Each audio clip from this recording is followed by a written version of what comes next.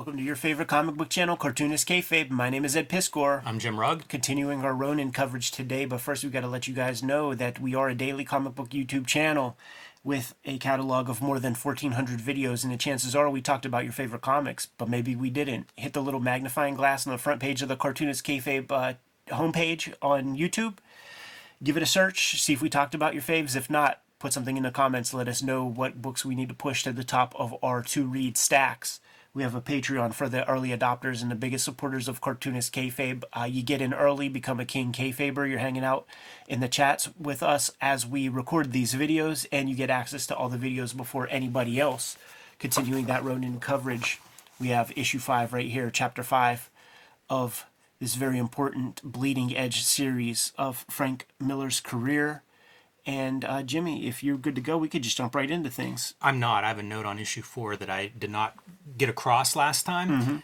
I really liked issue 4, and the reason was I feel like the characterization starts to catch up. You know, like 2 and 3, I feel like Miller's establishing this world and kind of like figuring out stuff for himself, and some of it doesn't really pay off in a lot of ways, like maybe some of the gangs that are inhabiting New York. I don't know that that's something that we're going to see as we continue forward, but by issue 4, we start to see Casey, her husband, even Virgo, the AI behind Aquarius. They all start to exhibit more characterization, and I respond to that. And this issue is my favorite one to read so far in terms of those characters making sense, and I feel like you can see what they're doing, why they're doing it, and in a lot of ways, I want them to accomplish stuff at this point, you know? So it's funny because it's almost like Miller was wrangling cats at some point in the series, and now they're under control, and they're starting to put on their little show and jump through hoops, and pieces are fitting together. Right. And it's starting to kind of make sense to me in terms of a story and a plot and threads coming together. This is a Warner's Communications book published by DC Comics, May 1984, and atop a rooftop in Hell's Kitchen. We have Casey and the Ronin after some post-coital fucking lovemaking. You're seeing those Sin City marks off the bat with these pools of black that you see. You know, remove the color. You got Sin City illustrations here. And one of the fun things aesthetically for this issue is that we're going to get some more of that Goseki Kojima type line work. I think we see a little haze of the blue line.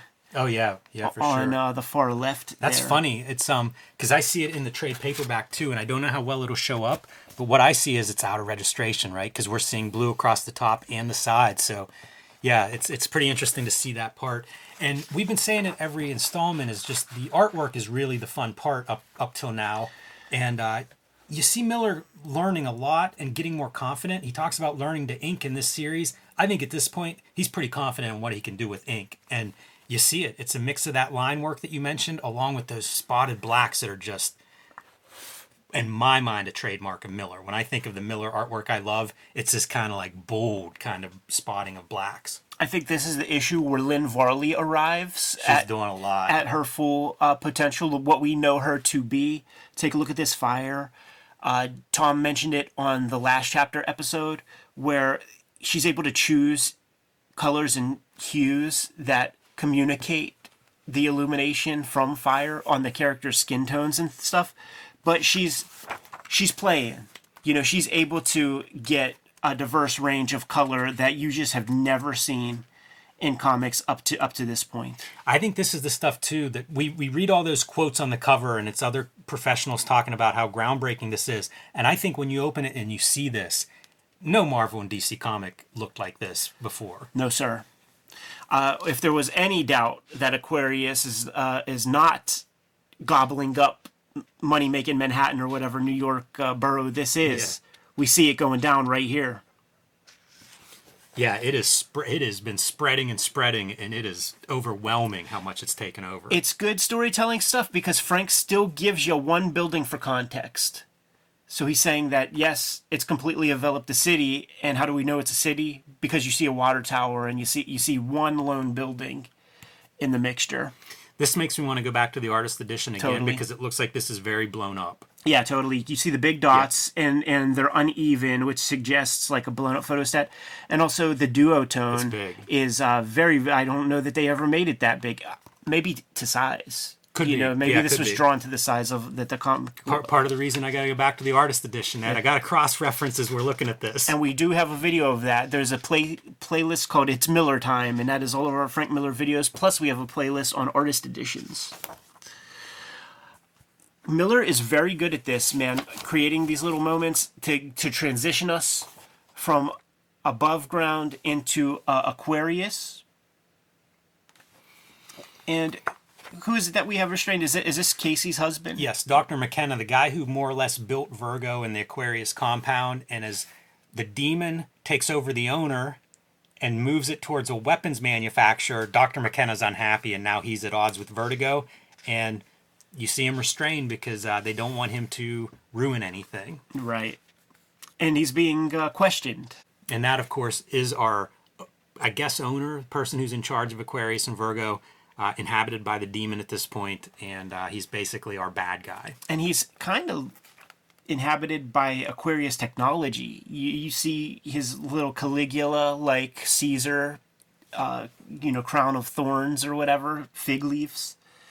The technology is all up and down that costume. This is one of the things that emerged to me reading this issue is the idea that, like, Virgo is a character. Yeah. Virgo is not, I don't think, is consumed by the demon. Right. So, like, what is Virgo's interest in all of this? I almost called her, but it's like, it's the machine. Like, what is the machine, the sentient machine's interest in this? Good guy, bad guy? What are we looking at there? Yeah, that is a good question because it's not virtuous.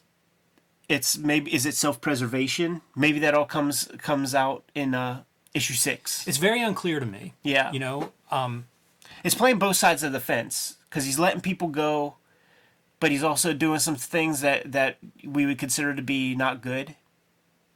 yeah, and we're going to see those in this issue as we keep going. Yeah. But it did occur to me reading it this time, like, it did feel like that's a character, and I'm not sure what that character's motivation is. McKenna convinces his captors to free him, and he semi-lobotomizes, or at least renders deaf, we'll say, the Aquarius AI so that they could actually have a proper private conversation. This video is brought to you by the Cartoonist Kayfabe Patreon. Become a King Kayfaber and mitigate the Kayfabe effect. You get all the videos before anybody else. We have more than 1,400 videos up on the channel as we speak. Hit the little magnifying glass, search around to see if we're talking about your favorite comics.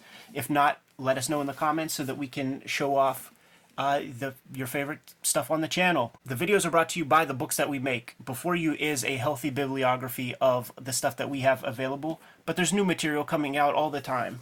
The Hip Hop Family Tree Omnibus is coming to you this holiday season. In fact, your store needs to order it now. They have that opportunity to do so. It's going to come out October 18th. Collecting all 4 volumes of Hip Hop Family Tree, plus 140 pages of additional material, 500 plus pages of comics in there. The X-Men Grand Design Trilogy trade paperback is coming to you in November, just in time for Christmas as well. Several volumes of that are out of print as we speak.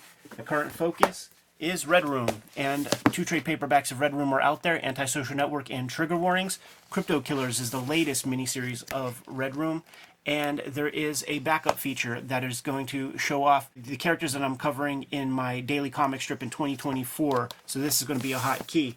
Jimmy's got plenty of stuff on the horizon. Street Angel Princess of Poverty is coming out in November. This is going to collect all of the Street Angel material before Street Angel Deadliest Girl Alive, so you need both volumes to have all of Jim Rugg's Street Angel comics on hand.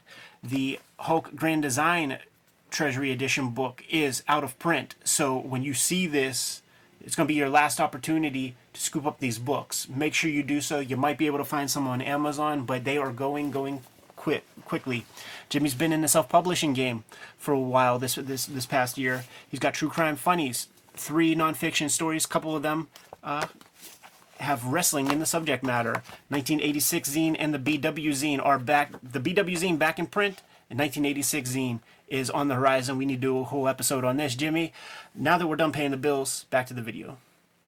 There's a lot of exposition along those lines throughout this whole series. Probably one of the things that doesn't work as well. I'm always going to be against too much exposition. I cringe whenever I turn the page and see tons of words. So Yeah. that's always iffy. But it's such abstract concepts that we're looking at that you probably have to do some version of that kind of exposition. We're going to see a series of spreads here that are kind of like in Ronin vision and literal to what, say, Casey is seeing or what's actually happening, inside the real world. And when we get our Matrix interpretation of, the feudal Japan, that's when we're bringing back the Goseki Kojima type line work. Yeah, it's cool to see that because it does feel like Miller's put in a whole bunch of hours since that first issue. The background color of this spread here, there's like a very heavy paper texture that is making me very curious because it shows off in these two panels as well, but not the following. So it's like Lynn Varley was coloring on some weird kind of board, but just for 2/3 of the page, 3/4 of the page. Which seems peculiar. Do you see it in the trade? I don't. I think it looks like. Oh, you know what? There is something else going on that one. I think it's just the printing. Yeah, that may be a printing thing. Because it looks pretty clear here. Right. It looks pretty cohesive there. In terms of the texture of paper that's coming through, it's so. I mean, that's such a touchy thing. Like they really are doing something cutting edge here and figuring out how to have a camera that's going to get that level of detail. Yeah. I don't know, man. I think that's a crapshoot at this time period. Yeah, you're probably right, and they got it right in the trade. This 2-page spread, I swear, is done in the Turtles comics with a bunch of foot soldiers up there holding the exact same weapons. I'm feeling like, but man, I enjoy the samurai part of this comic probably more than anything. So I do too. So to revisit that is extra fun because it's also like the stuff that Miller's pulling from, sure, the comics, but he's definitely pulling from those baby cart movies, man. Because these dudes had those kind of helmets and stuff. Really like Varley's coloring on these pages too. It's very minimal. I think it complements this a lot. Yeah. And it's almost there are superhero elements, right? Like we're still stuck in that genre, but they look fresh here. Mm-hmm. It doesn't feel like it's spandex samurai warriors. No, that's true. That's true. Man, in the line drawing here, again, I want to go back to the artist edition and just enjoy looking at the line drawings. Yeah, man. 81, he would have done that Wolverine miniseries and leave this kind of negative space on every page. So he's kind of revisiting that, pushing everything toward the center, which is a 2-page spread. You've never seen a 2-page spread like this before. Yeah, it would have been freedom that he got with Ronin that you wouldn't get in a monthly Marvel DC book where you can't control the spreads with the ads. It's also this more open space to me feels a little bit like manga storytelling where you can really breeze through these pages, these combat sequences. Totally. It is kind of a dream state when you see the kind of Shogun warriors and stuff. And Lynn Varley colors it with that in mind. It's a very pastel, dreamy, hazy kind of color palette. A lot of blues.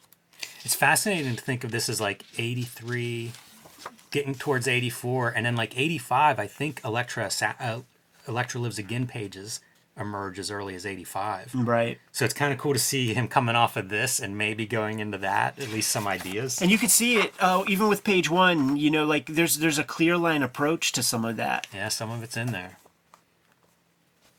We often talk about these ideas registering in these creators, and it's keep that list and you can apply them to future projects. And it feels like there's a lot here that goes into Elektra Lives Again. Some good visual storytelling here, man, where what we are seeing in these pages is not the reality. And Miller will remind us here and there. So, it's not exactly an old, quilled arrow coming at him. It's a little piece of Aquarius tech. Is blowing his goddamn cybernetic arm off. Yeah, and once it breaks, the visuals will also reinforce it. It's a different inker now here in the present. Yeah. In the real world. Putting in those big black pools again. And I wonder as a reader, how much of it is a shock when you turn that page and realize, oh, wait a minute. Those aren't samurai warriors and ninjas that are fighting. This is actually the future, and it's these robot AI security robots. Yeah, you gotta pay attention. This is not a Stan Lee comic that tells you what you're seeing on the page. You as a reader, you have to do some work. And here's what Aquarius has been building. These little AI stormtroopers. And The demo back in Aquarius is the group that they're trying to sell these weapons to. Hey, watch this demo. Right. And now we're back to Dr. McKenna and his captor, and they're having this discussion. He's talking about Billy, who was the armless, legless body that Ronin inhabits, and then Ronin grows those cybernetic arms and legs that he's operating with. Yeah, we're gonna get a little bit more into Billy's character. Yeah, and you see Casey kind of going to him. That was a relationship that's established early on, as you know, he kind of crushed on Casey. Pretty interesting stuff here, you know, like for a wordless 2-page spread, Miller has established these characters and their relationships to some degree, and you can have these wordless sequences now and see kind of like one character empathizing with another character that they have this history together. Pretty ambitious for a comic. Agreed. Especially back then. And the Ronin is now rendered back to Billy status, which is to say, a Thanksgiving turkey with a human head. Casey's dialogue, some fun dialogue. I have no idea what's going on here, but there's only one place on Earth that make green plastic robots. So what's the deal, Virgo? Cool robot designs. It is funny, too, because like the robot never looks the same from panel to panel. How could it? It's such an impossible drawing. Makes me think of Fugitoid. Yeah, You know? yeah, with his proportions, for sure. The big ankles and things. So now let's get our Billy origin story about how, you know, he... And there's a whole lot of, like, you know, is he handy capable in the headpiece or something like that? He must be angry because he has no arms and legs. It's kind of antiquated Yeah, talk. it definitely is. Weirdly, you know, it's probably one of those criticisms that Miller will follow Miller throughout his career. You know, an insensitivity to political correctness or something. I look at it, though, and one of the takeaways for me, again, is on the visual side. Like, Sure. This is yet another style that we have not seen applied yet. Yes, and it is that clear line style. I think it's a really effective use of style as storytelling device, because Absolutely. I'm not confused. Cross-cutting between these two different times, I'm not confused at all because the visuals are so distinct. Yeah, totally. I think one of the hallmarks of like the modern day pieces on this page is black, and like maybe this pen could have used more black Yeah, to it could just be. make sure that we get out of there. But it's that rhythmic thing where it's like, you know, flashback, you know, current flashback, flashback current, current flashback. And we're seeing young Billy getting bullied. And the way that manifests itself is tickling an armless guy with no legs is maybe the height of evil. Yeah, I was thinking about this, reading this, and it's like, what could you do? Like, all you could do is try to squirm away. Like, you're completely at the mercy of the abuser. Got to put your brains into a happy place. And of course, Lynn Varley colored it with the accurate colors of a ginger, because that would be something a ginger would do. Shades of things to come here with a Batman poster on the wall behind Billy. Is that what that is? Oh, yeah, I guess it is, huh? Yeah, it is. That's funny. And then this is the juxtaposition. Like, left hand, you got Billy, little Thanksgiving turkey, and then you got the armless, legless Ronin on the right. So we're merging their kind of origins and showing that there's no wrinkle. We got some psionic powers, which is huge in the fucking early 80s. Like, there's, 3 maybe...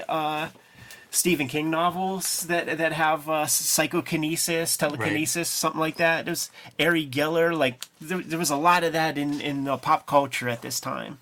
Yeah, and I wonder, also, you know, like, it's kind of cool to read this again and read it in order. And so one of the things, questions that I had, like, reading this and having not read book 6 yet, Yeah.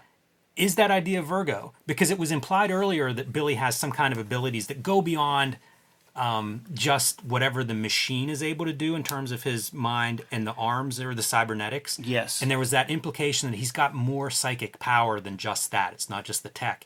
And it makes me wonder, is that something Virgo is on board with? So again, like, where is Virgo's loyalty in all of this? What does she know about Billy? Why would she send those soldiers if she wasn't evil? But Right. I'm not convinced she is yet. So kind of interesting. It just opens up more questions that, again, the web is getting tighter. All these characters are getting closer and closer together, so we're going to get some answers. But I like that this was laid down earlier, the idea that Billy had some of these powers. And Right. apparently, even laid down earlier now at this point. He's Domu, man. Yes. And mom comes home and is like, "You a monster." My thoughts are like, if he had the right mom, she would have been a stage parent and monetized that little fucker. That seems very far ahead of its time for 83. Probably the most disturbing panel of the whole comic right there. Yeah, it is. It is really weird because Billy does not look like a young kid or anything. That's for sure. You know who he does look like, though? And if he wouldn't have been like this back then, but there is one person still being kept alive inside of an iron lung. And he's been in that iron lung like his whole life. And he looks kind of like this guy. He's got kind of like a red face. It's like getting chipped away from like whatever kind of shit he's got going on. And, he's just laying on his back, paints with a brush in his mouth and stuff like that. But there's one guy being kept alive in one of those things. And he's not unlike that. Just put the iron lung right there. Now, you can't be messing with Casey with these little robots. This also seems like this is Billy now, not Ronin. Right. It's snapped whatever was inside of, Ronin's control or whatever. It feels like that has snapped maybe. It's visually, it's just one of those things where we turn this guy into a full different, it's Psylocke or something. Like, that part is just impossible to... It is strange. To understand, like if you just made him like an Asian dude from the start, I just don't, that part seems unnecessary, right? Back to McKenna. Yeah, and this is again what I was saying about he's demonstrated he has some type of power, and it seems like a few people are aware that there may be more to his psychic ability than he usually shows. Yeah, doing some of this off-kilter panel stuff where we're just breaking down these conversations more and more, and this is your exposition stuff, but we're knocking it askew to give you this last panel with the kind of hysterical laughter. Yeah, I like that. And I think Miller continues to do that experiment with page layouts and panel layouts for many, many years after this. So now this is that banality of evil stuff, and it's textbook. It's well, I just have a job. I'm just doing a job. I'm just following orders. I could quit, but they'll just get somebody else in there at a certain point. So why not just stay? If somebody's going to do the job, why not just me? So it's making all those concessions to continue doing something evil is what we have with this couple of pages. Some of my favorite stuff in comics and comics writing is stuff like this where like it's a universal human truth. Right. Like a lot of us can relate to this. Being in those positions where you're doing something you don't want to do and you rationalize it. Totally. Those feel like true moments to me. Like, okay, that's a human moment. Good to put that into a fantastic story. It helps ground it. And we're getting these hatch marks that we really haven't seen this issue anywhere else except in this particular sequence. And you could deconstruct them real easy too. They're those like perfect, what is it? 45 degree angles, man. I always think of that with Gerhard. Yeah. I remember reading, I think it was a Comics Journal interview, and he talked about that. That's how he would do his hatching. Let's put the arm back on Ronin and go back to La La Land. But now we're getting the back and forth between, what's happening in Ronin's mind and then what we're seeing in the reality. And it's very seamless in the visual storytelling approach with Miller's artwork and with Lynn Varley's color. When we are in the modern day, she will give you those browns to storytelling effect. This is another fun characterization piece because Casey's really helping the Ronin or Billy in this sequence. Virgo's telling her not to, and she's like, "Shut up, Virgo, I think I'm in love." Right. And I guess, be damned the fidelity of the marriage to Dr. McKenna. Oh, he already busted some fucking loads inside of her already, man. And now there are, sounds like a helicopter, but Ronin explains their wings. It's this his flying demon slaves. And this is a great spread. It's a great spread. It so clearly visually illustrates what we just said, of crossing those two worlds. And it's like, you don't need one caption to explain this spread. And the cool thing is, like, she's seeing a little bit of that stuff. And such a smart panel to have kind of transitioning over both, where she's wiping her eyes clean and then sees the fresh stuff like that. This is a great piece of storytelling. It really is.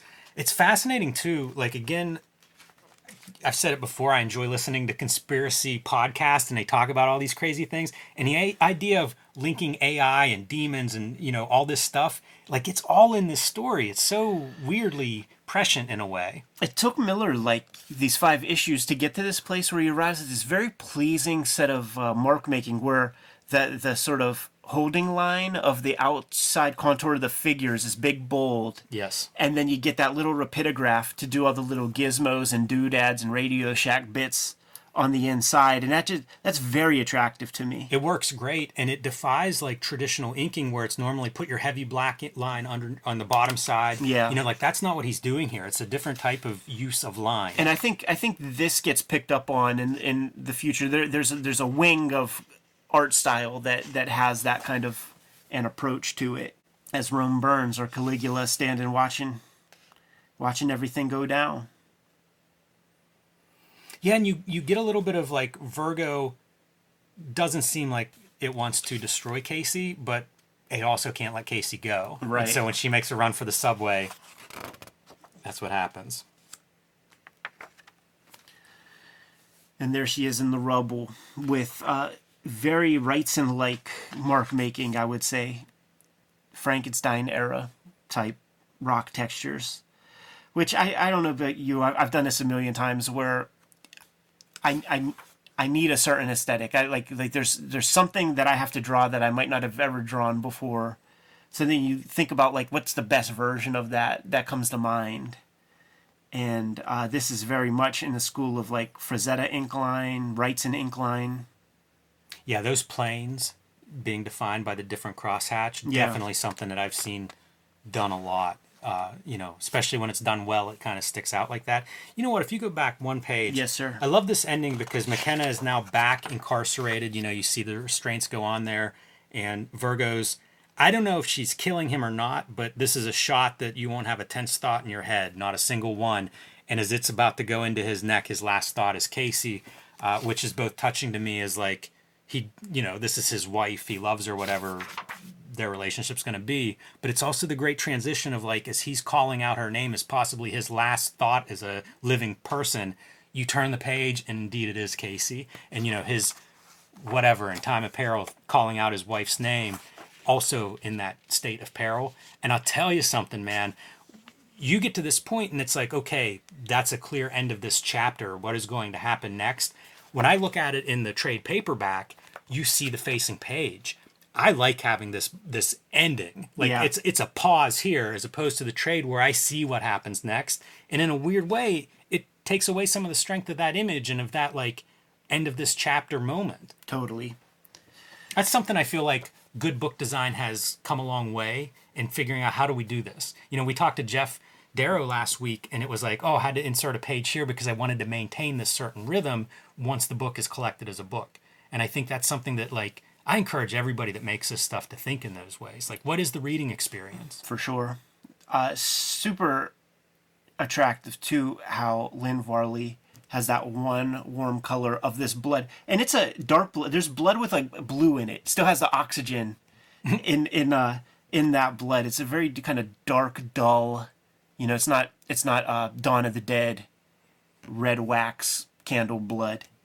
But just highlighting the sort of focal point. You know, you almost might not be able to tell that that's a damn face without a little of that help. I've really enjoyed Casey's evolution over this series. Like at the end of issue 1, I don't know that you go, oh, Casey's a hero or, you know, she's the Elektra in this story. At this point, I feel like clearly that's what she has turned out to be. And I like that part. I like that evolution. It feels novelistic that you're not just giving us that on page 1, issue 1. Right. And it gives you a second character now besides the Ronin as like a potential hero and somebody you might... What's going to happen to her? Is she dead here? Are we going to see her at the end? I'm pretty psyched for issue 6. I guess is what I'm saying there. Yeah, sounds good. Go Frank Miller. You know, like I've kind of spun full way around on this series. Issue 2 and 3, I was ready to be like, nope, I understand all the criticism or why this lost momentum. And I've seen a lot of people comment because we talk about this as being like an unsuccessful series.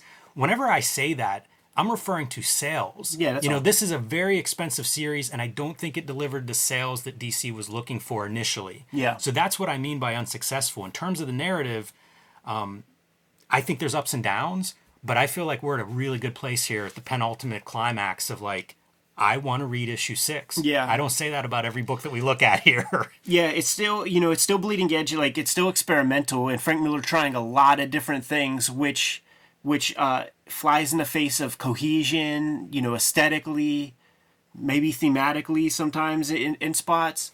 But I think it was a very necessary project to happen. And I might have read the entire Ronin 3 times. It's been a long time since the last time I read the whole thing, so I don't even remember. I remember the lights going out, like when you flip the page and you see like shit get darker and darker, and I remember a pull out somewhere, or maybe several pull outs, but I don't remember too much. I got them out of order. So like I probably got issue 6 and maybe didn't even read it when I got it because it's like I gotta wait until I get these other missing issues or something. Reading it all in one order like this, I don't remember doing that. I probably did it, but it didn't make an impression on me. And I've really enjoyed going through it this way. And it makes me want to go back into that artist edition. There's so many pages that I look at and I think like, man, the drawing. Yeah. Yeah. Those last couple issues, this issue and the final issue, I think are like the notoriously harder ones to find, because the way it works, stores have to order stuff, 3 months in advance, basically. So they have to shoot blind for issue 1, 2, 3. But after 3 issues, they now have some empirical evidence, some data on what their customers are buying, so they can make smarter or ordering choices by issue 4. And these last couple issues, not easy to find. Yeah, that's what you always hear, and it makes sense for all those reasons. Like, this was a book that was just, there weren't any comps to this. No, that's true, and the onus on that is a lot of the readership, not stepping up to support such a weird looking project, and I could make arguments for either way. Like why would I want to pay for your masturbation, your artistic masturbation? Like I said, I might have quit if it was around issue 2. If we'd have got it issue 2, I would have had no problem walking away from this. Right. I'd have been like, you know what? There's reason for all that criticism. I'm glad that we stuck with it. I'm excited to do this. But I can see why readers would have shied away, especially at that price point. But the other piece is you cut 2 years ahead and it's like they figured out all of this. This is everything that's in Dark Knight is in this book, from a production, sales, marketing, all of those things. And when Dark Knight shows up, it's the opposite. It is, we didn't print enough of them. We overprinted and we sold out before it even got to the stands. You can almost see, like, I just wonder what kind of talks took place with Miller, Kahn, Giordano, whoever was involved with this and with Dark Knight Returns. Like, I feel like they went into a room and went, listen, we were almost there. We're going to adjust the dial this much, and you got it. It blows my mind, again, we say it, but how ambitious this book is compared to everything else Marvel and DC were doing at the time, and including the creators who would get shots at, like, here's some freedom. What do you want to do? I'll do a Silver Surfer graphic novel. Yeah. Or a 48-page issue or something.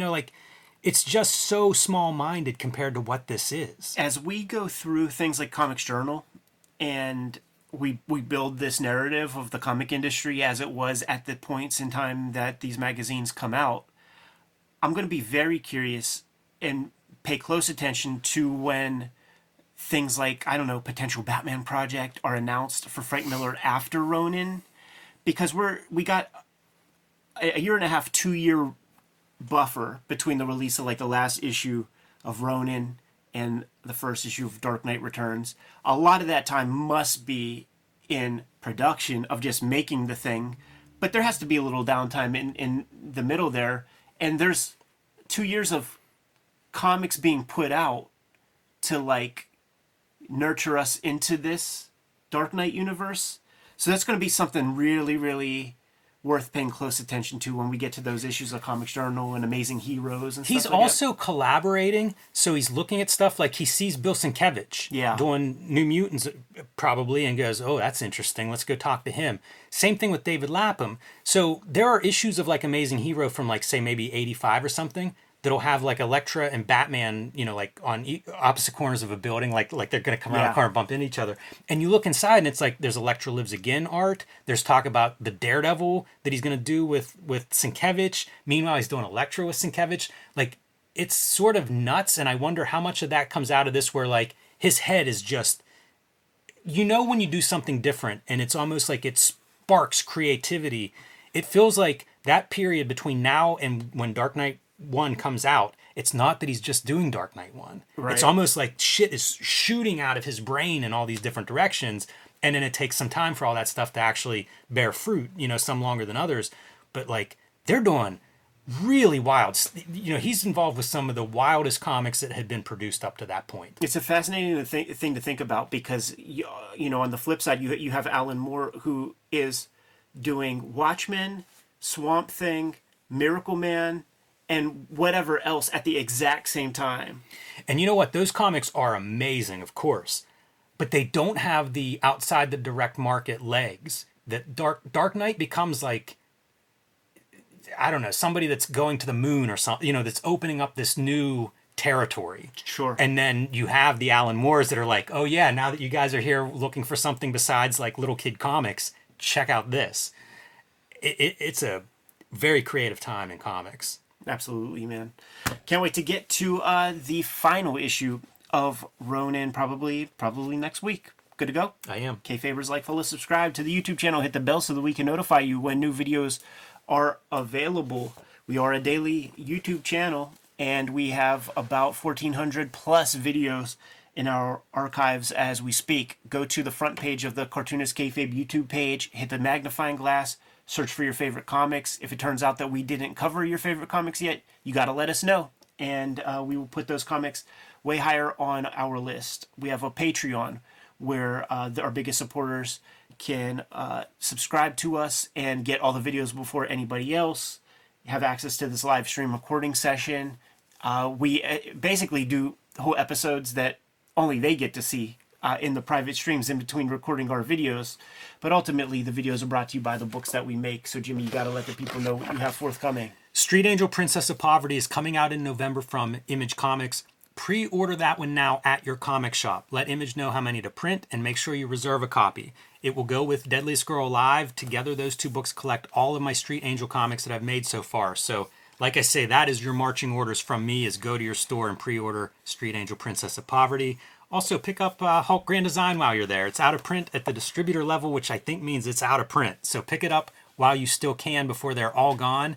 And I have been self-publishing zines and comics. So BW is back in print celebrating the 80s explosion comics. 1986 is brand new, just fresh off the presses yesterday. This is a celebration of the year of 1986, which really saw comics change dramatically. I'm excited to unpack that over the next month going forward. And True Crime Funnies, 3 nonfiction comics in full color and black and white.